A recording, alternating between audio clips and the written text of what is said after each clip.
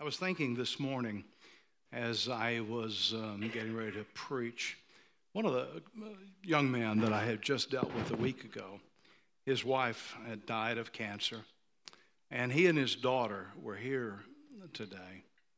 And she was just a young woman. And then the funeral that I have this afternoon, unusual to have a Sunday funeral, but the dad is 78 years of age. And it hit me. That's my age. But the Bible makes it clear it is appointed that each one of us are going to have to face the reality of death. This funeral for Alice on Monday. Alice was at one time a very faithful, committed member of our church here. I mean, she was here, and we could count on Alice to be here. And then she became sick. She had a stroke. She came down with a horrible case of dementia. Her mind was just shot. I got to tell you this. I didn't tell it earlier, but I had no idea. As you know, I've been out of the loop for about almost 7 years now. So a lot of times I don't. The guys are good to let me know about things, but I didn't know what nursing home she was in. And I was over visiting at the nursing home, and all of a sudden I was talking to the nurse, and I heard a voice. Well, Dalmus. She's supposed to have dementia. A mug like this you don't forget. Dalmus, what are you doing here? Within a few moments, and I wish I'd have said this in the early service, she said, I don't know if you know this or not, but Leroy and Nina, they have a tavern now. And she offered me a drink.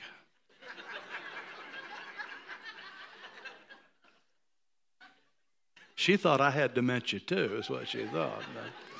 But I couldn't help but think, none of us know what's going to happen, Phil. None of us know what's going to happen in any one of our lives. But we know this.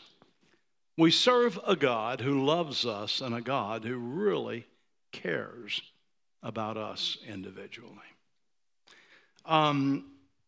I love the book of Isaiah, and I'm assuming that many of you have read the book of Isaiah. But Isaiah, the prophet, is spoken of 65 times. I mean, quoted 65 times in the New Testament. 65 quotations from the book of Isaiah. The most quotes from any prophet in the scriptures. Interesting, isn't it? Now, if I see that Isaiah is quoted 65 times, it would tell me that Isaiah is a very important book for us to read. Would you agree? I would say it's a vital book. In fact, his name is called a number, I think it's 20 some times, his name is called even in the New Testament. But notice this. Isaiah was written about 700 years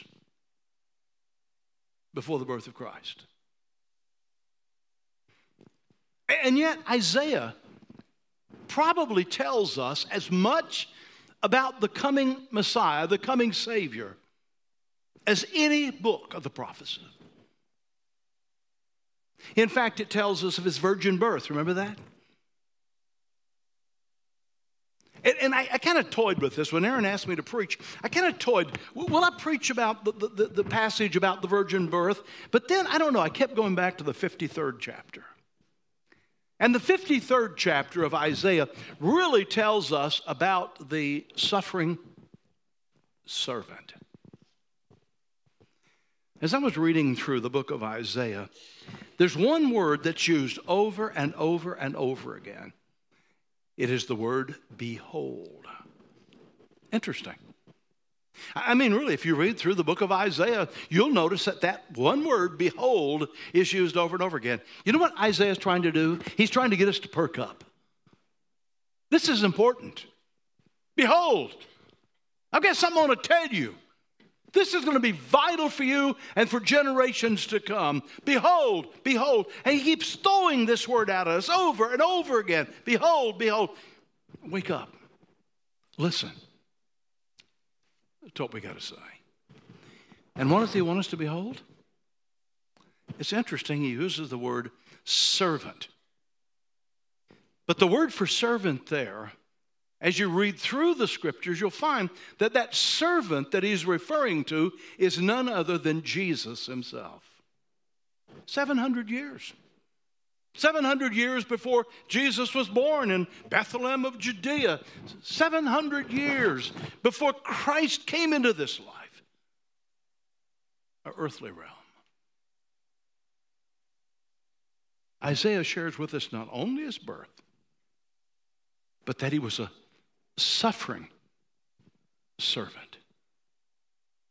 One that was yielded to the Father's will. Remember, Jesus would say, don't you know, I must be about my Father's business? That was when he was just a little boy. He said, I got to be about my Father's business. But the whole idea was he was committed to do the Father's will. Three things I want to see in the 53rd chapter of Isaiah. First of all, I want us to look at how the people would deal with this coming Messiah. Then secondly, I want us to see what God has to say specifically about this coming Messiah, this suffering servant. And then third, we're going to see what an unsaved, lost world who come to know him, what they will say about this suffering servant.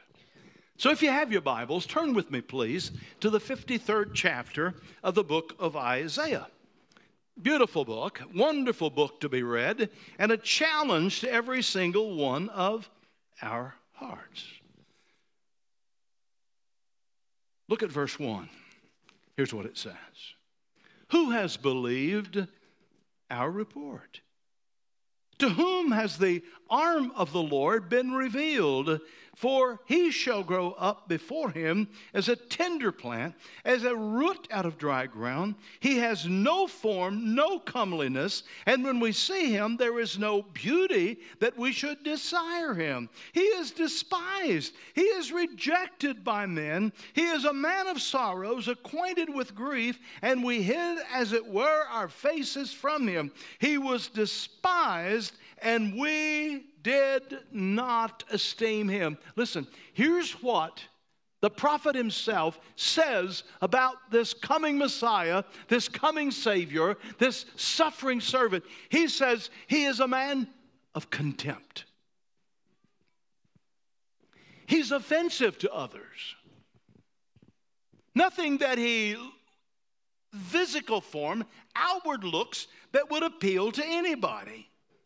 He was innocent, but he was too weak to care for himself. His life, his suffering was a waste. All it is a picture of man's inhumanity to man. Here's what Isaiah tells us.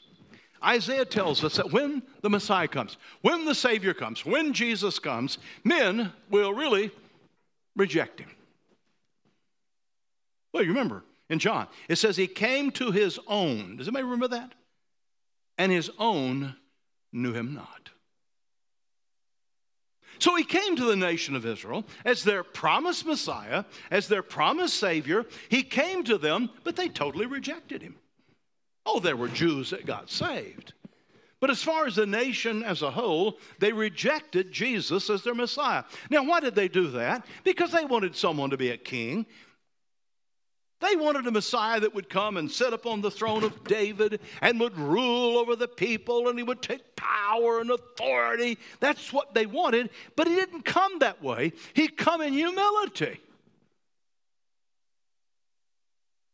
He came as the prophet called him, a a suffering servant. He wasn't so much worried about seeing any form physically of him that he would appeal to them. In fact, when he came, really, there was nothing about him that really appealed to the people except the miracles that he performed. He didn't look like a king. He didn't look like a ruler. They wanted a powerhouse. They wanted somebody that would come on the scene and conquer those filthy Roman soldiers and let him establish a kingdom. They wanted a king. They didn't want a servant. They didn't want a man that was nothing about him that you would desire him. That's not what they wanted. So they turned their backs upon him and they rejected him. To them, he was despised. He was rejected. You read the New Testament, you find over and over again what the religious leaders did to Jesus. And folks, all you have to do is pick up the newspapers today. I'm telling you, attitude toward Jesus has not changed today from what it was then. John, there's almost like a hatred for Jesus nowadays. I never dreamed that that day would come. But there's almost this bitterness toward the things that Jesus, lived for and loved and cared for. That there's almost just a rebellion against anything that Jesus would call for. I hear folks say, I don't believe that. I do. All you have to do is just watch real close. Even Christians are beginning to be the rejected, the hated. You know why? Because Christians have some values. And the world does not like the values of a Christian. They reject the values of Christianity. And I'm sorry if I might say this, there are many in the church today that have rejected the values that Jesus has promoted. They've said, no, we don't want anything to do with this. So what we have is almost a rejection just exactly as Isaiah had prophesied it would be. I remember one of the verses of Scripture that Jane pointed out to me years ago now. And it says, when he comes back, will he find faith? Will he find faith when he comes back? See, one of the hallmarks of Christianity is faith. We believe. We believe in what we have not seen. We believe in what we have heard through the Word of God, but we ourselves have never seen Him. We've never seen His miracles. We've never seen the things that He's done. We have a record, but we've never seen those things. So it is by faith that we believe. It is by faith that we accept. It is by faith. I'm not talking about blind faith, because we have a biblical basis for what we believe, but it is faith that keeps us going. But here's what the prophet said. He said when he comes, they're going to reject him. They're going to despise. They're going to make fun of him. They're going to despise him. You may not agree with me, but I really believe that if Jesus were to come today, I'm talking about, being born today of a virgin, etc. First of all, how many would accept the fact he was born of a virgin? See, there are Christians and even some preachers that do not believe he was born of a virgin. But if he were to come today, and we would say a virgin is conceived and brought forth a son, and they're going to call his name Jesus, I've got a feeling, Frank, that a lot of Christians are going to say, you're pulling my leg. Do you think it was any different then? And see, many times, even we as Christians today, we want a Jesus that's good-looking, powerhouse. Just anything we want, he can do it. We don't want a Jesus that is rejected, mocked. That's not the kind of Jesus that we want. So the prophet Isaiah said that in the eyes of people, in the eyes of humanity, the world will see him with contempt. That's what he says. He says he'll grow up. He has no former comeliness. He's despised. He's rejected by men. He's a man of sorrows, acquainted with grief. He was despised, and we did not esteem him. So first of all, Isaiah says it is important that we understand, that we realize that this Christ, this suffering servant, when he comes, he'll be rejected by man. But I want you to notice this.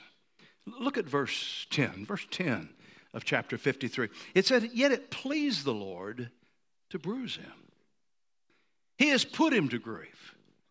When you make his soul an offering for sin, he shall see his seed, and he shall prolong his days, and the pleasure of the Lord shall prosper in his hand. He shall see the labor of his soul and be satisfied. By his knowledge, my righteous servant shall justify many, for he shall bear their iniquities. Look what it says. God says of him, I know what he's going to do. He's going to bear the iniquities. He's going to bear the sins of the people. He's going to take upon himself my sins and yours.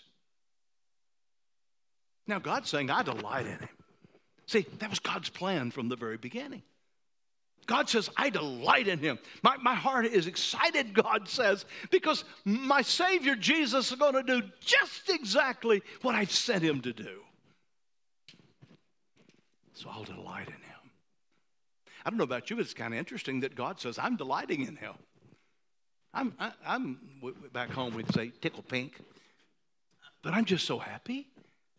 This Jesus is going to do everything that I desired for him to do.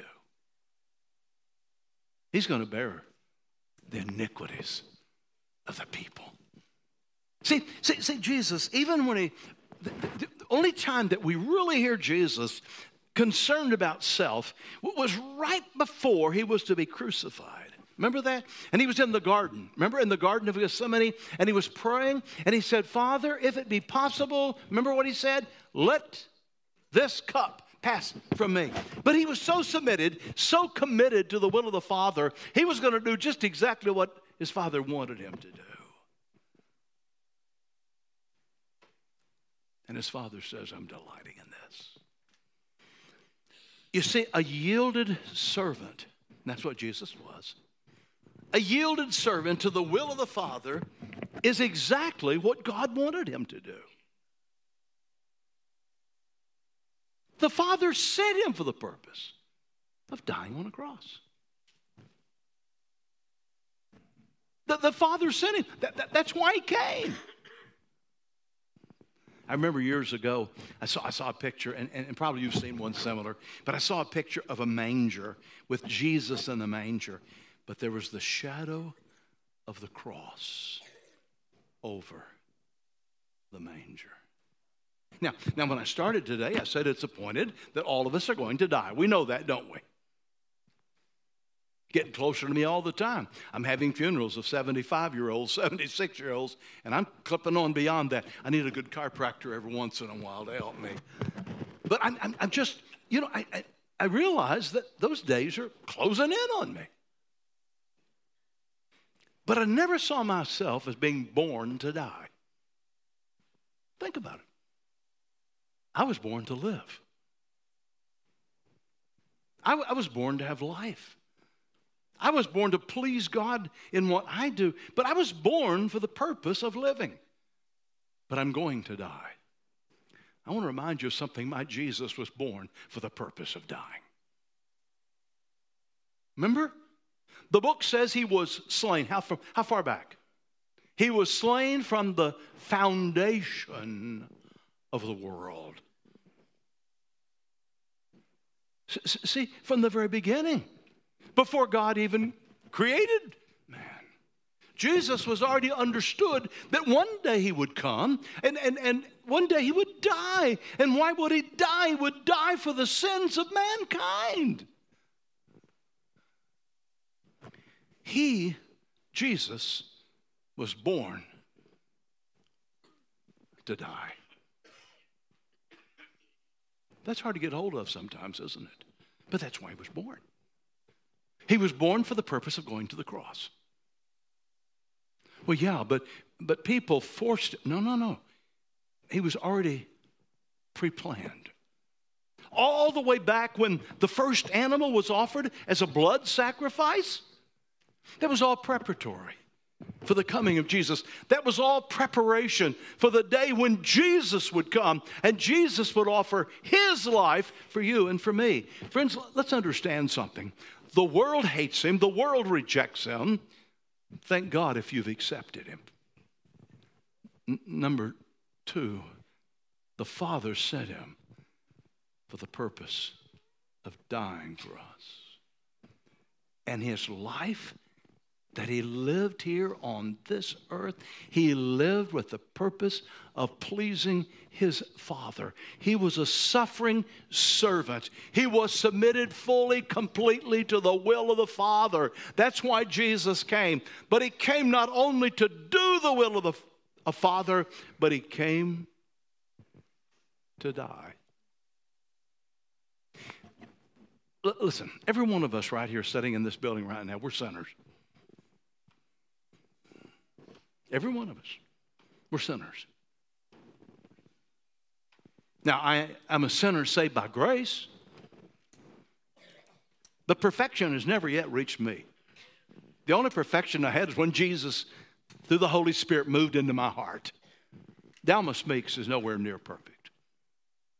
Don't even talk to my wife about that. Nowhere near perfect. We've all sinned. We've all come short of God's glory. There's none righteous. No, not one. Oh, we like sheep have gone astray. We've turned everyone to his own way. And the Lord laid on him, Jesus, the iniquity of us all. So we're all sinners.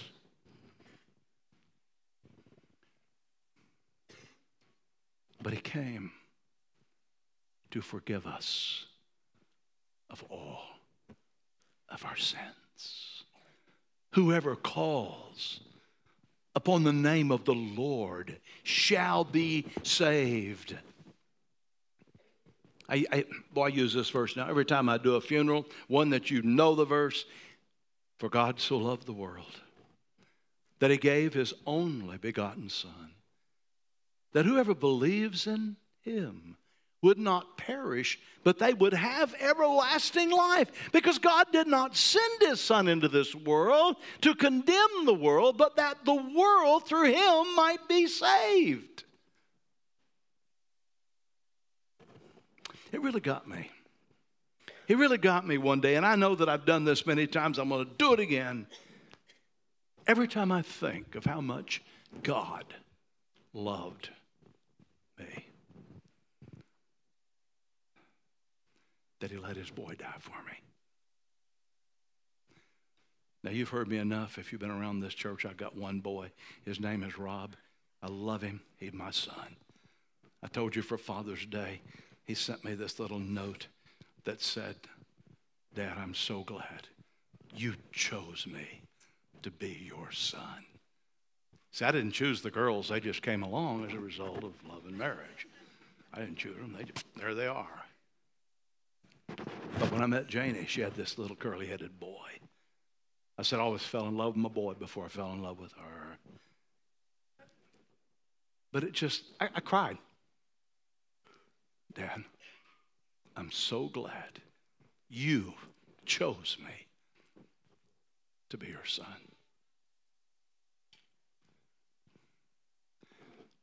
But my Heavenly Father has one Son. Only begotten of the Father, okay? Jesus. And he let him go to a cross and die for me. Now, Frankie, you got so many kids, you don't know which one's which, but then this one come along. We love you, buddy. But can't even imagine giving up your only son.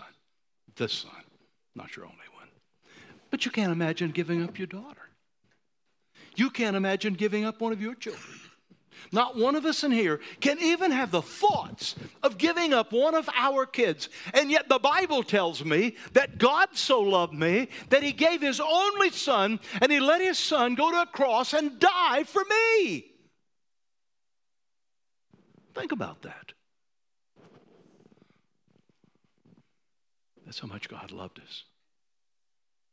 I want you to hear these verses. And I'm not going to go as long as I did this morning, Aaron. I'm going to shut up here in just a second. Listen to these verses. These are good. These are good. Look here in verse 4 of 53. Listen to this. Surely he hath borne our griefs. He's carried our sorrows. Yet we esteemed him stricken, smitten by God, afflicted. He was wounded for my transgressions. He was bruised for our iniquities. The chastisement of our peace was upon him, and by his stripes we're healed. All we like sheep have gone astray, turned everyone to his own way. But the Lord laid on him, Jesus, the iniquity of us all. Think about that. He's borne my griefs. He's borne my sorrows. He took upon himself my sin and your sin. And he went to the cross. And he died. He died for me. He died for you. I love this. I was just thinking as I was finishing up preparation for the sermon today, there's a passage over in the 8th chapter of the book of Acts, chapter 8.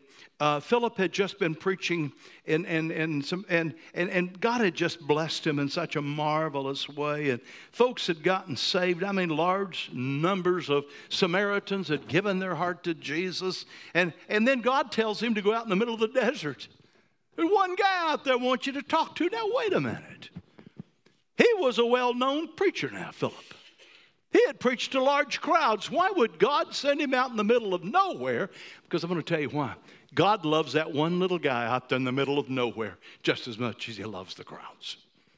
Isn't that wonderful? God loved me. Dalmus, Meeks, he loved me.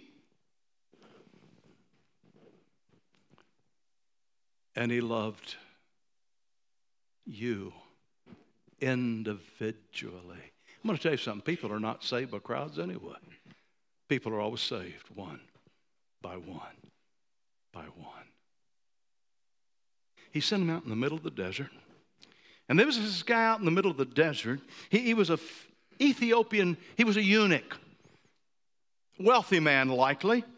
He worked for Candace, the queen of Ethiopia. He was sitting in a chariot, and he was reading, and guess where he was reading from? Isaiah 53. So Philip ran up to him, heard him reading from the prophet Isaiah. He said, do you know what you're reading? He said, how can I? Somebody's got to guide me. So he asked Philip to come up and sit with him. The place that he read from the scripture was he was led as a sheep to the slaughter, as lamb before shearers is silent. So he opened not his mouth. In his humiliation his justice was taken away. Who will declare his generation? For his life is taken from the earth. And the eunuch answered, and Philip said, I ask you, of whom does the prophet speak, of himself or somebody else? And Philip opened up his mouth and began at that scripture. And do you know what he did? He preached Jesus to him. Why? Because that's who Isaiah was talking about. When? 700 years before he was born. 700 years before Jesus ever was born in Bethlehem of Judea, Isaiah was writing about his coming. In fact, old Philip said, I got a message for you. The prophet is talking about my Jesus. He's talking about my Jesus. I had Steve one Sunday in our class to play that song, Let Me Tell You About My Jesus. Have you ever heard that one? Pull it up if you've not. Pull that thing up. I'll tell you what, if I hadn't been a Baptist, I'd have cut loose shouting all over the place. Let me tell you about my Jesus. I love that song. And Philip was saying to the Ethiopian eunuch, let me tell you about my Jesus. That's who Isaiah was talking about. He was talking about my Jesus. Let me tell you about him. And he preached Christ to him. So let me tell you about my Jesus. If you don't know him, you can. He wants to be your friend. By the way, I love it when it says, and he called them his friends. Isn't that neat? Remember we used to sing a song, What a Friend We Have in Jesus? He called us his friends. And he's my Savior. He died for me and you, that we could know him. Father in heaven, search our hearts today. Father, I do not question, Lord, that right here, the majority of people, by far, that they know Jesus. But the prophet Isaiah wanted to lay out before them the truth of Christ, so that even people today who may not know him might trust him as their Savior. Search our hearts, Lord. Search our hearts. And perhaps today, while I'm praying, there may be someone here, you've never met Jesus, you've never committed your life to him, and you might say, yes, today, I want to commit my life to Jesus. In just a moment, we're going to sing the final song, but if you do not know him, I trust that you might be willing even today to come and say, yes, today I commit my life to him. Father, we thank you in Jesus' name. Amen.